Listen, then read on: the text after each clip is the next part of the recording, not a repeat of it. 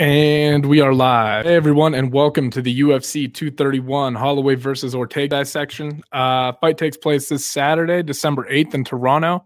And as the title of this podcast implies, it's going to be headlined by Max Holloway and Brian Ortega.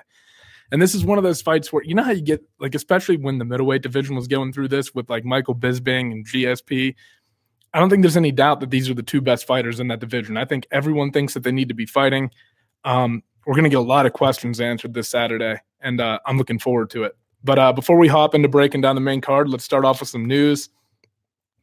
First and foremost, I think this was just announced today, but I think I've read like rumors about it online over the past couple of days. But Dominic Cruz is going to be fighting John Lineker at UFC 233 in Anaheim, and that's the same card. It's going to have – that card's actually shaping up to be a fucking great card because it's going to have Henry Cejudo and TJ Dillashaw on it. I heard – I'm not positive if this is true, but I heard they were thinking about doing Woodley and Covington on it. I think Joseph Benavidez just got added to the card. Ben Askren's fighting Robbie Lawler. I mean, James Vick and Paul Felder. Another big fight. Jose Aldo is fighting Cub Swanson. I mean, UFC 233 is going to be fucking stacked, so I'm really looking forward to that one. And this is going to be a big fight, you know, probably a title eliminator fight. The winner of this is probably going to get a shot at the winner. Well, Dillashaw, I think, is he moving down or is Cejudo moving up? Either way, they're going to get a shot at either Demetrius or Jesus Christ, sorry. They're going to get a shot at either TJ Dillashaw or Henry Cejudo, depending on the outcome of that fight. So, got two massively important fights at 135 pounds that night. And I think that's January 26th, if I remember right. I don't have the date in front of me. I should have probably wrote it down for you guys. But all right, what else do we got? Oh, pretty big news. Sage Northcutt is getting released from the UFC. And he's a kid who, I mean, I think as he's gotten older, he's realized that he's going to have to move up in weight. So he's been fighting a lot of his fights at the welterweight weight class. And I mean, he's looked pretty good lately, right? And I think a lot of people are debating right now, like, is Sage gone for good? Is he ever coming back to the UFC? And I think the answer is yes. I think you'll see him back in a few years because right now the problem for the UFC, if you're Sage, or the problem with Sage Northcutt, if you're the UFC rather, is that you've got this young guy. He's like, what, 20-some years old, maybe 21, 22. Massive potential, right? He's obviously very skilled, but he just hasn't put everything together yet. And he struggles a little bit on the ground, especially if people get on top of him, you know. He did have that one, I forget the guy's name that even fought, but he had that one fight where he escaped that deep armbar, which was, I think, important for him, especially coming off criticism of his fight against Brian Barberena where he tapped and people didn't think the choke was fully locked in. So he got to, you know, show a little bit of his toughness there. And then he lost to Mickey Gall as well. But those might be the only two losses in the UFC for him and maybe of his entire career. So, I mean, I think he'll be back. And I think, like I was trying to get to earlier, you're going to run into a problem with Sage where he's young and he's not polished enough to fight some of the top guys at 170 pounds.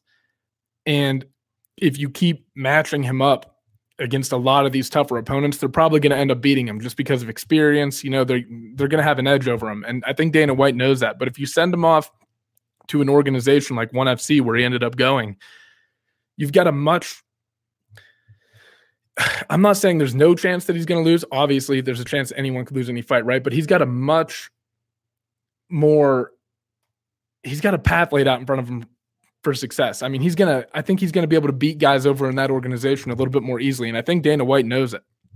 So, you know, you send him over to an organization that doesn't quite have the talent, you let him develop, and then you bring him back when he's kind of proved to everyone that, okay, he's ready for the UFC now. Because if not, you're going to potentially ruin this kid. If you keep letting them fight top level fighters, or you eventually have to face him up against these top level fighters and they start beating his ass, it's going to discredit everything. And to Sage, that's not really fair, you know?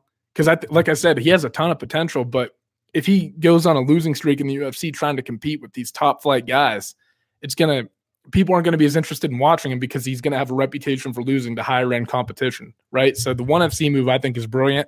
I think you're going to see Sage back. I think that's probably shit that's all been worked out behind the scenes between Dana and Sage, right? Like, I highly doubt they just fucking cut him. They were probably like, you need to go get some experience and come back a little bit later because you're going to start – you're too good for the lower-end guys, and you've kind of proven that through some of the guys that we've made you fight, but you're probably not where you need to be yet to start fighting guys in that upper echelon of that division. So expect to see Sage back at some point in the future, unless he starts making fucking bank over in ONE FC. I mean, I'm sure Demetrius Johnson's getting paid over there. You know, if the money's better over there, I don't know, man. It's an interesting spot right now because I think the market for ONE FC over in Japan is massive, right? I mean, Ben Askren just came from there to fight in the UFC, and he's already got a massive fan base, right? I think Joe Rogan's podcast probably helped out with that a lot too. But, I mean, I think he had a lot of fans before anyone – I think there are a lot of people who are going to see the fight against Robbie Lawler and maybe have not even heard of him up until Joe started talking about it, had it on his podcast, and, you know, started getting some exposure in that way. But used to fight in Bellator. I mean, ONE FC and Bellator are getting some fucking high-level fighters. And speaking of Bellator, they just announced a cross-promotional bantamweight fight between their champion, Jesus Christ, I can't remember his fucking name. I should probably know this if I'm going to talk about it, right?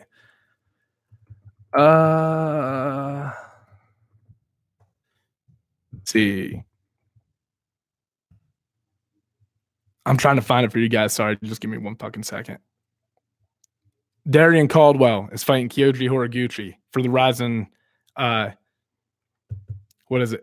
I think it's the bantamweight title is what they're going to be fighting for. And it brings the question up: is this going to be a normal thing in that we start seeing in combat sports now, where these promotions allow their fighters to go fight in other organizations? And I think you might start seeing it from some lower level organizations. Not that Bellator and Ryzen are low level, but they're not the UFC, right? Like, there are people who think that MMA is synonymous with UFC. Like, they think it's the same fucking thing. So I think you might see it from some of the organizations like Bellator, like Ryzen, but I doubt you're going to see the UFC ship their fighters off to go fight in another organization. One, it's a massive risk. Like, let's say you take the best fighter that you have in the world, and I don't think this would happen. I think most of the time, UFC fighters are probably going to smash a lot of guys in other organizations unless you run into an up-and-coming superstar, right? And even then, those guys that are potential superstars just haven't seen the level of talent that most people in the UFC, you know, they get to experience that on a day-to-day, not a day-to-day basis, but frequently when they're fighting, right? Whole different atmosphere, I feel like, stepping up to that. And, you know, these guys from the UFC, if they were to go over, would probably be huge favorites over a lot of these guys in other organizations, obviously. But if you send one of your best guys over there and someone in that organization does manage to defeat them, the fighter from the UFC, that is, I mean, what does that do for the validity of the UFC? It's going to prove to a lot of people, and I think a lot of people already know this, right? Like, Bellator has some legit talent. World Series of Fighting has some legit talent. ONE FC, Ryzen, all have legit talent. But like I said, UFC is a powerhouse, and that's where everyone wants to get to, right? That's when you made it. And if the UFC were to ever lose any validity because one of their best fighters lost to someone in another organization, it's not going to be good for business because people are going to start getting interested in other organizations and being like, oh, what's going on over here? Like, how the fuck did one of the best fighters in the world lose to a fighter in an organization that I've never even heard of, right? So I personally don't think that's going to end up happening, at least not with the UFC. I think among these other organizations that are kind of fighting for contention with the UFC, you're going to see a lot of it from. And maybe that'll put some pressure on the UFC to step into that arena, but I don't see it happening. What else do we got? Greg Hardy is making his UFC debut at UFC on ESPN Plus 1, which I think is the same fight card that Paige Van Zandt is going to headline against Rachel Ostovich. I think I got that name right. I think I pronounced her last name right. If not, I apologize. But I don't know what to think about this, man. I mean, Greg Hardy is obviously a talent, right? I mean, he's a professional football player. There's no denying that he's a phenomenal athlete, former professional football player. But I mean, whatever it is, what it is, right? You can't stop him from competing in MMA. But I'm not going to sit here and tell you that I'm rooting for the guy. You know what I mean?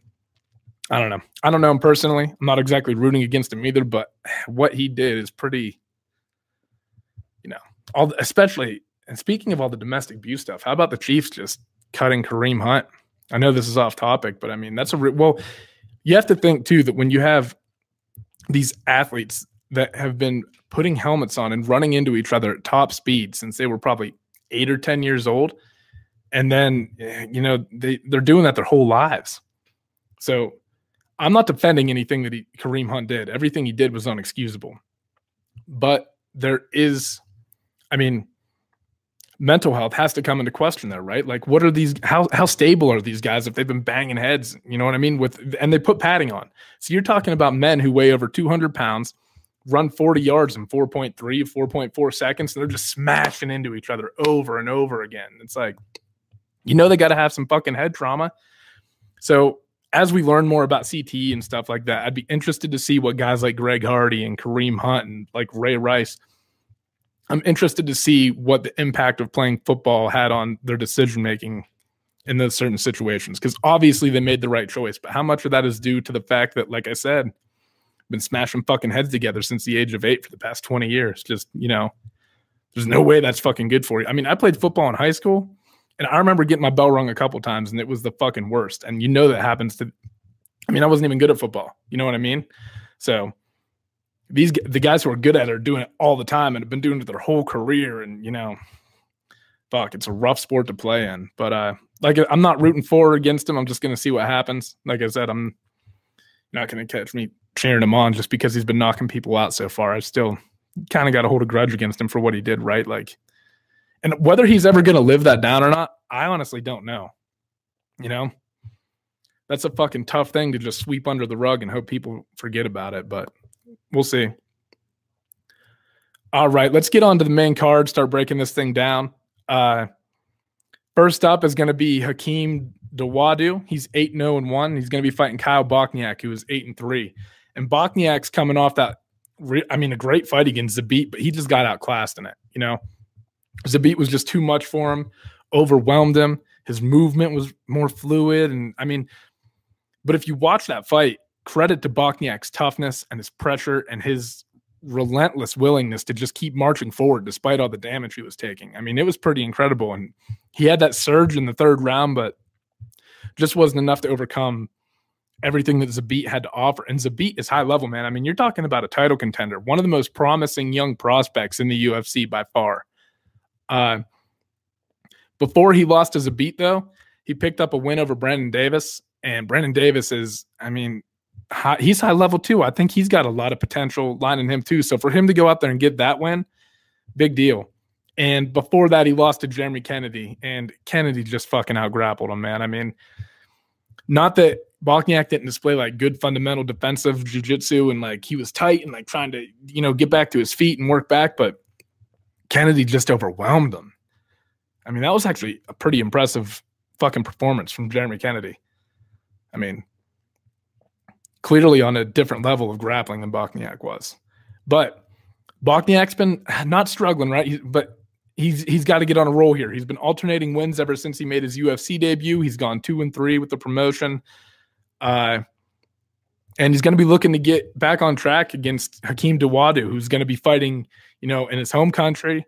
He's coming off a win over Austin Arnett, which was big for him because his UFC debut ended in 30-some seconds after he lost via guillotine to Danny Henry, right? So picking up the next win over Austin Arnett, who is a fucking game opponent too. But Hakeem's just so technical, man. He just sits back there. He outboxed him. His combos were crisp. Great leg kicks, great timing. He changes levels well, right? He mixes things up so well. He's never predictable in what he's doing. He's always, and he makes reads very quickly while he's throwing his combos. You'll see he's reacting based off where they go. If they cover up here, he's going to the body or shit like that. You see, he's high level, right? And the question in this fight is going to be whether Hakeem is going to be able to deal with the pressure of Kyle Bochniak. Because Bochniak just likes to come forward, and he's got good technique. It's not like Bochniak's just coming swinging wild. He does a little bit of that. I think he gets a little over-aggressive. But I think that, man, this is a tough fight. All these fights are fucking close. I haven't looked at the lines, but I'm imagining that they're pretty thin on most of these. But fuck. I think I'm going to go with Bochniak on this. Just because I think he needs a win a little bit more. He's he's seen Zabit, right, which is pretty high level. He's seen Brandon Davis, Jeremy Kennedy. I mean, he's seen some like relatively high level. He's seen some high level fucking fighters in the UFC, even if they are prospects, right? Like you can tell that these kids have potential that he's been fighting. And man, I just think his pressure is going to be too much for Hakeem to deal with, especially because Hakeem is primarily a kickboxer. And I just think that that's going to, I mean, the way that Hakeem wins this fight is just by sitting back, letting Bochniak come to him, remaining technical, you know, picking him apart from the outside, moving a lot of head movement, getting in and out of his combos. You know, if he's just letting Bochniak march him down, I think it's going to be a long night because I don't know if he has, you know, I'm looking for Bochniak to try to take him down. And I don't know if Hakeem has the takedown defense to deal with that. He might. I don't know. I mean, we're going to find out, but Bochniak might not try to take him down. He likes to stand and throw, so we could get a fucking interesting fight.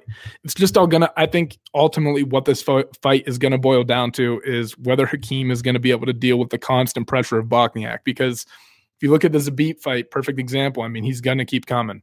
So you have to make him pay for that pressure. He's just going to continue to pour it on you until you cave. So very important for Hakeem to be landing shots while moving backward in this fight, not succumbing to the pressure that Bochniak's putting on him. All right. Next, we've got number 13 ranked Alex Oliveira, and he's going to be fighting number 14 ranked Gunnar Nelson. And Gunnar Nelson is coming off of that nasty first round KO against Santiago Ponzinibbio. And I mean, knowing what we know now, that loss doesn't look nearly as bad, right? Because Santiago Ponzinibbio is a fucking killer. I mean, in his fight against Neil Magny, he just ate him up. He looked like a world champion, right? I mean, like at the very least, a title contender. I don't think there's any doubt that he's going to be mixing it up with the top 2 and 3 guys in that division. So not a terrible loss, right? I mean, no one wants to get fucking knocked out in the first round, but it doesn't look as bad now that we know how good Santiago really is. I think everyone kind of had their suspicions, but you know, when you go out and do that to Neil Magny, who was ranked number 8 in the world at the time, I mean, that's fucking uber impressive. But before that loss, he choked out Alan Jouban in the second round with the guillotine, and before that, he tapped out Albert Tumanov with a second round neck crank. I don't even think he had the choke fully locked in. So, I mean, one of the things that I think people sleep on a little bit with Gunnar Nelson is how good. I mean, he's obviously known for his grappling, right? Like, especially in 2009 when he was medaling and like. He got all these gold and silver medals in the IBJJF championships, right? So obviously a high-level grappler, but if you watch him when he's standing on his feet, I mean, his hands are very fast. Like, I think people focus so much on his grappling that they forget about how crisp his striking is. He moves a lot like Conor. Like, they obviously influence each other a little bit in their style, or Gunnar is influenced solely by Conor. I don't fucking know, but you'll see some similarities in the way they move. And I think that style against Santiago just marches you down, got him in trouble because your hands are down, you're more relaxed. But it's been working out for him before that. You know, I mean, this guy's only lost 3 fights in his entire career, 1 to Santiago, 1 to Rick Story, and 1 to Damian Maia. Not bad losses. So, you know, I mean, he's just watch out for the striking. You know what I mean? I think people sleep on it a little bit, and I think it might play a factor in this fight because Alex Oliveira is 19-4, and he's fucking aggressive. I mean, look at his fight with Yancy Medeiros, that barn burner that they got into before Medeiros finished him in the 3rd round. I mean, they both had each other hurt several times in that fight. Just going to fucking war, throwing bombs at each other. One of the craziest fights I think I've ever seen, to be honest. And then, you know, He's got 4 losses, a couple no contests on there, right? Didn't he get into some shit with like Tim Means? I think in the first Tim Means fight, he hit him with like an illegal knee or something and it got stopped. And then they rematched or something like that. And then Oliveira ended up winning. I can't fucking remember the details off the top of my head, but Oliveira's got some good wins on his record, man. I mean, just 2 fights ago, he beat Carlos Condit. And at the end of the first round, Carlos was on his back about to choke him out, and I think Carlos thought going into the second round that I'm just going to fucking take him down again. I dominated them on the ground when we went there in the first round, so why not do it again in the second? But I mean, it ended up backfiring on him, right? Because Oliveira was able to get back to his feet and snatch his neck up and fucking catch him in a guillotine in the second round. So, I mean, Oliveira's dangerous. Now, and most recently, I didn't even mention this, but he picked up a win over Carlos Petersoli in the first round. I think that was like a late notice fight. The kid probably should have never been fighting Alex Oliveira because Oliveira is fucking high level, man. He's good. And no doubt, I feel like he can catch Gunnar Nelson. You know, not even, I don't even want to say catch, like it's going to be luck or something. Like he has the skills to beat Gunnar Nelson on the feet. He's a good grappler, but I don't think his grappling is going to be enough to overwhelm Gunnar Nelson, you know? I don't think that part's going to scare Gunnar. And I think Alex Oliveira's his constant willingness to press forward and be aggressive is going to get him into some trouble against Gunnar, who's going to be sitting back, waiting to counter. And if he gets a hold of him and gets him to the ground, man, I think he'll just outclass him there. I'd expect Oliveira to come in, be aggressive, and I think I think this has potential to be your fight of the night, by the way. Like, if this thing goes all 3 rounds, I think you got a great fucking fight on your hands. It's just, I think Oliveira, like I said, his aggression is going to play into Gunnar's hands. He's going to make a mistake, overextend on something, and it's going to allow Gunnar to get the fight to the ground where he wants to be. And then, I mean, fuck. Oliveira's going to be down there swimming, you know what I mean? Swimming with the sharks, basically. I mean, a guy in Gunnar Nelson who, like I said, is very credentialed in jiu-jitsu and probably just too much to offer for Oliveira. So I'm going with Gunnar Nelson second round submission. And I didn't give you – I think the first fight is probably going to go the distance, by the way. I never clarified, but Kyle Bochniak isn't exactly a knockout artist. He's got a couple on his record, but if you look back over his fights, he's a decision fighter. Nothing wrong with it. I don't give a fuck. Like, is it more exciting to watch finishes? Yeah. But I mean, at the end of the day, you're trying to win the fucking fight, right? That's all that matters. So if you're going out there and winning your fights, I don't give a fuck if it's by decision, by submission. I just want to see, I want to see people fight the way they're supposed to fight in the way that they feel the best fighting. I don't think you should be taking unnecessary risks and trying to go gung-ho for the knockout if it means costing you the fight. That shit seems fucking stupid to me. Fuck what the fans are doing, booing you and stuff. Just do your thing, in my opinion, right? But what the fuck do I know? All right, next, we've got number 7 ranked Jimmy Manuwa, who is 17-3, fighting number 15 ranked Thiago Santos. And I'm not sure if that number 15 beside Thiago's name is his middleweight ranking or his light heavyweight ranking, because I'm guessing it's his light heavyweight ranking, but his only win at light heavyweight is against Eric Anders. Picked up a TKO, and that was a fucking crazy fight, back and forth, and arguably Anders was winning the entire fight up until the point where he got knocked out. And it wasn't even like a straight up knockout. Anders was just exhausted and couldn't continue. I mean, he tried to walk over to the corner and collapsed. So, I mean, you want to talk about a motherfucker who pushed himself to the limit. Eric Anders is your guy right there. So, and I mean, Thiago at the end of the fight was hitting him with some nice shots, right? Like, I think those shots, those elbows and punches and shit he were hitting him with up against the cage are probably ultimately what ended up ending the fight for Eric Anders. But, Anders looked good against him for the first 2 rounds. And Anders is probably more of a middleweight. And I think that fight, like I said, took place at light heavyweight. I think Anders might have been late replacement, but I can't remember. Anyway, picked up a TKO in there. Before that, picked up a unanimous decision win over Kevin Holland. And I think that was Kevin Holland's UFC debut, another middleweight bout. And Holland did a lot of shit in that fight that impressed me, man. I mean, avoiding some damage on the ground. He was getting some too. I mean, Thiago dominated the fight. I thought he had control of it the whole time. But what you saw in Kevin Holland was a guy who was, undoubtedly going to be a problem at 185 pounds if his skills keep developing and he can, stay on top of his shit. I think he has a real chance to make a run at 185. But before Thiago beat Kevin Holland, he lost to David Branch in the first round via KO. Branch just caught him with a fucking beautiful overhand right and dropped him. That was it. Out fucking cold.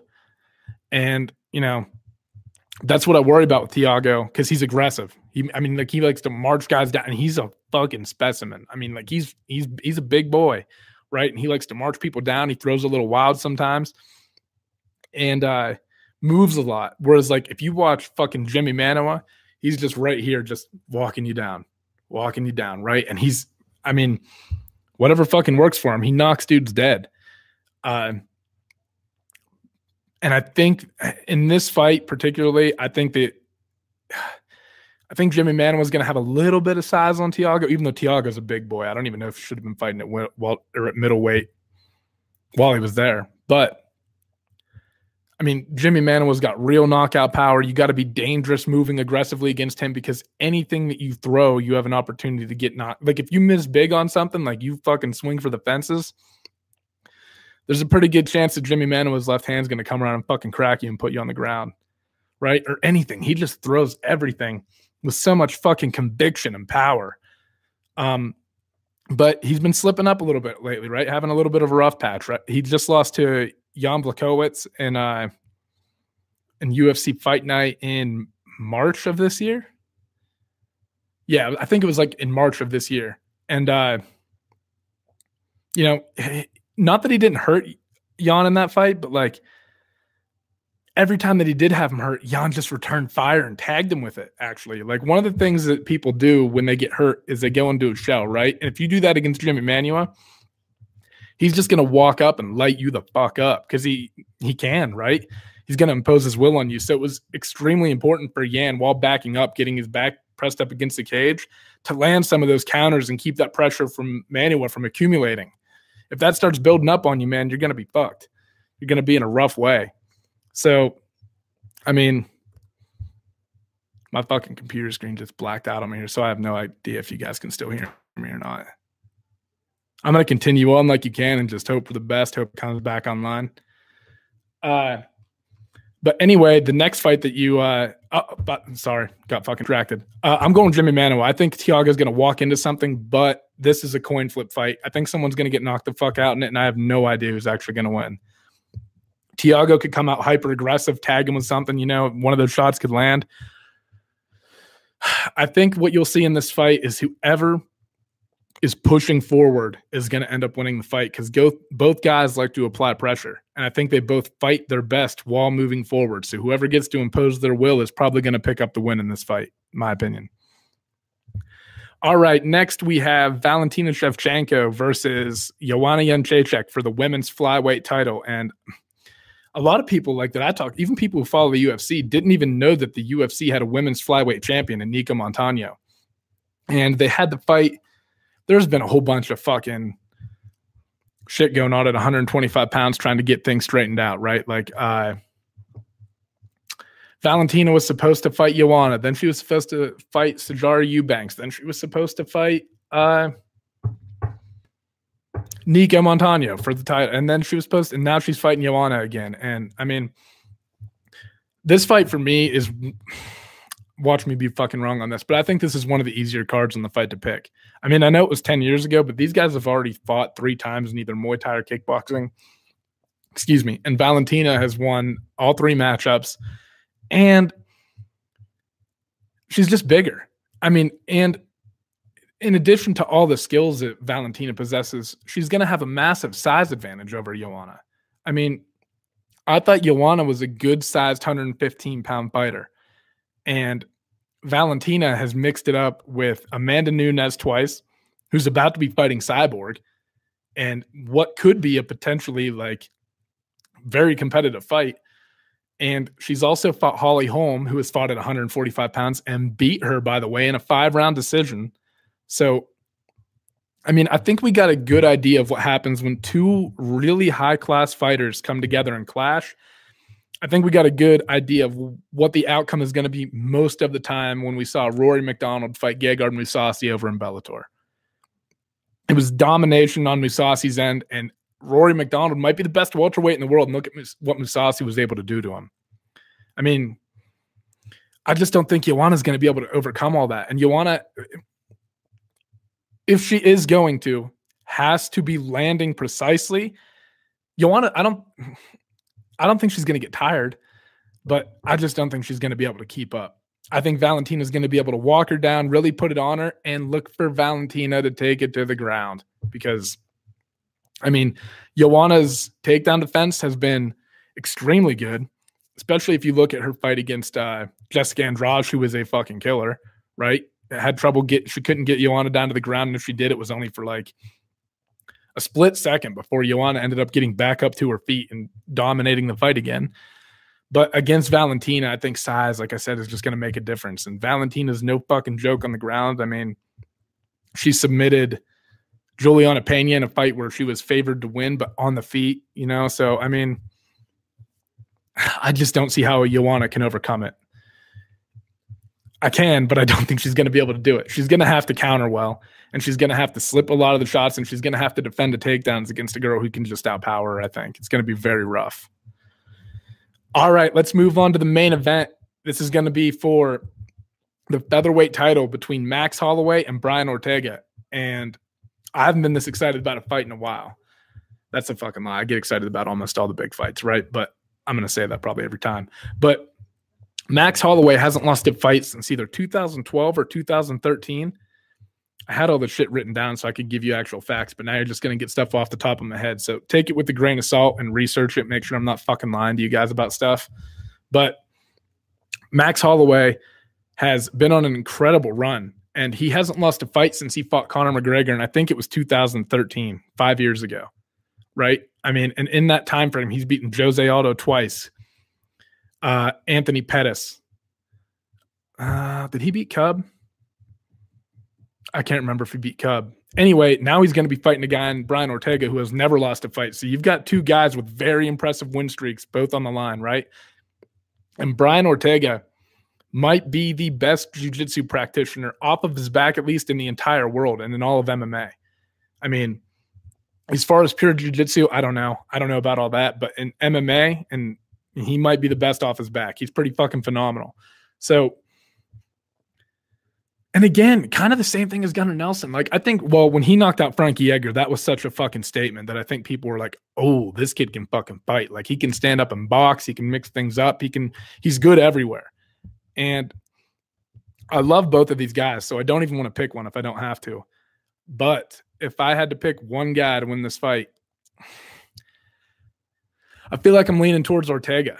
I just feel like Max, so what Max does is he relies on a lot of volume. He's not a knockout artist. He doesn't have that one punch like knockout power, but he just pours it on you. Like if you look at what he did to Jose Aldo, Jose just couldn't fucking keep up with him. There was nothing he could do. I mean, he would counter sometimes, but like Max would just eat it and just come back and keep pushing him and pushing him and pushing him and pushing him until he finally got him out of there in the third round in both fights. Both fights were pretty identical. You know what I mean? I feel like if those guys fought 100 times, you'd probably get the result close to like 90% of the time, that same result. But my point is that Ortega is a much more he's a much more calculated striker. And I don't think he's going to quite throw the volume. I think you're going to find him looking for openings, especially because throughout Ortega's career, he's had an uncanny knack to pull off fights towards the end of regulation, right? Like he'll pull off these late third round. Like I think when he fought Renato Moicano, and he was doing well on the feet, and Moicano is a high level striker. I mean, he's a kid to worry about that no one's talking about. I mean, at 145, and I think he's either fighting. He might be fighting on this card or one of the cards coming up. He's fighting pretty soon, and he is a fucking killer, man. I mean, if Ortega didn't catch him in that guillotine in the third round, when Moicano shot an ill-advised takedown, in my opinion, Ortega probably loses that fight, and you're looking at a different landscape at 145. You might be looking at Moicano fighting Holloway for the title instead of Ortega. But a lot of fucking what-ifs there, right? But my point is that Max can outbox him, I think, but at some point, even if he hurts him, like I said, Max doesn't have that one-punch knockout power. So if he hurts him, he's probably going to drop him, and it's going to daze him, and he's going to have to pour it on in order to get the finish. Kind of similar like he did to Aldo, right? Like you got to really put it on him and just start hitting him with stuff. And I think if it gets to that point, he's going to have to get entangled in Ortega's guard in order to finish the fight. Unless he'd be smart to just outpoint him the whole fight and let Ortega keep standing up. I don't even think you should fucking risk going to the ground with that guy. He's so fucking high level, and you're going to be in a lot of trouble if you end up in the spot where, you know, you're on top and you're feeling safe, but he's got so many ways to attack you that you're really not. So I'm looking for Holloway to, like I said, throw a lot of if he's going to win, in my opinion, I think he's got to throw a lot of volume, He's got to keep pouring it on him. Don't give Ortega time to make a lot of reads. And if you hurt him, distance yourself. Stand it back up and finish it over. Just keep beating him up on the feet. It's not worth going to the ground and risking the title for. And I'm sure Holloway, unless he's confident in his fucking jiu-jitsu, which I'm sure he is. He's a professional fighter, right? He's been doing this for a long time and hasn't lost in a long time. Still don't think it's fucking smart. So we'll see what kind of decisions are made. I mean, we're going to learn a lot about how good Brian Ortega. Obviously, he's phenomenal, right? He knocked out Frankie Edgar, who had never been finished, with that beautiful uppercut after hitting him with the step-in elbow that rocked him. Beat up on Cub Swanson, late finish against Clay Guida. I mean, and he's constantly improving. He's a guy that when you watch him from fight to fight, he's always getting better, and the strides that he's making are pretty fucking evident, right? Like his boxing and his stand-up has come a long, long way. And I don't want to, like I said, this is a close fight. I just feel like Holloway's style kind of plays into Ortega's hands. And I could be wrong. Max could really go out there and pour it on him, but I think at some point, I think you might see Ortega lose a few rounds too. By the way, I think if this fight goes to a decision, odds are that Holloway won. I'm guessing. But I feel like Ortega's going to submit him in like the fourth. You know, I think Max will go out there and really, like I said, he'll be bringing it all and everything. And at some point, Ortega's going to find an opening. Like 25 minutes is a long time to be fighting without sacrificing something, right? And if Ortega can get the fight to the ground, I think it's going to be hard for Max to get away. But close fucking fight. I'm just going with gut feeling on that one, you know. And if Max wins, credit to him, man. He's been on an unbelievable run. So, and like I said, I like both guys. I'm not rooting for either guy in this fight. I'm just letting you guys know what I think is going to happen, right? And what the fuck does that matter? Because, I mean, I don't actually know, right? Like, I love when people, like, I pick these fights based off of just, like, what I see and what I think. And half the time I'm fucking wrong. I just, you know what I mean? I do it partly as education to, like, learn more about the sport because I love it. But I love when you see guys pick a fight and they're like, oh, I told you this guy was going to win. I knew this guy was going to win. Well, did you really? Because A, I doubt you knew they were going to win. And B, you had a 50-50 chance of getting it fucking right. No fucking shit. You know what I mean? Like if you got, every time you pick a fight, like I'm aware that I have a 50-50 chance to get this right. It's not that impressive if I pick a fight right. So what I try to do, and I try to lay down paths to victory that I think each of the fighters should take. You know what I mean? And sometimes I'm off on it, and sometimes I hit it, right? And you know, my goal is to constantly improve at fight analysis. My goal isn't to get all these fucking picks right. Like I don't care about the record really, like how I've been doing. I just want to see like how the fights play out and what techniques the fight and what game plans the fighters have to implement against each other, right? Like that's ultimately what I'm trying to figure out here. I don't mean to offend anyone or like insult any of the fighters by going through and being like, oh, you're going to beat this guy and this guy's going to beat this guy. Like, I wish well for all of them. You know what I mean? Like I never root for fighters to lose. I think they go through too much in camp. They live a lifestyle that most people can't even fucking begin to comprehend. So to try to go in there and insult that by like, to me, I mean, like I understand that people have favorites, especially like there's going to be a ton of people in Canada this weekend rooting for the Canadians, right? But to me, more important than any of that, and I like certain guys, right? Like there are certain guys that you just can't help but like.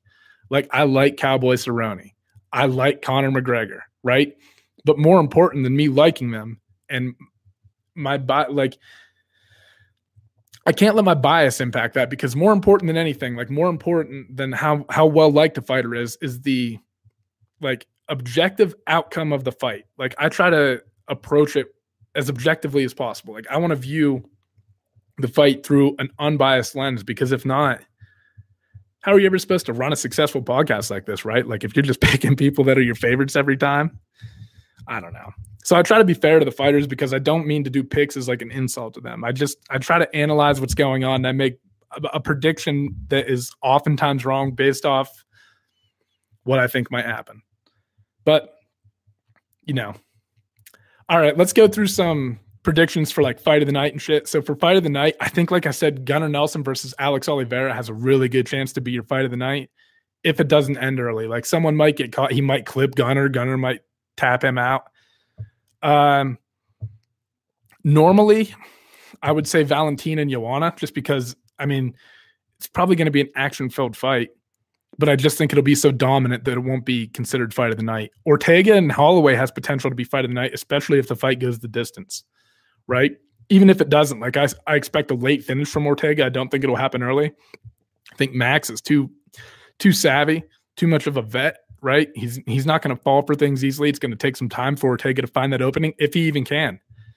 But we'll see. I really think that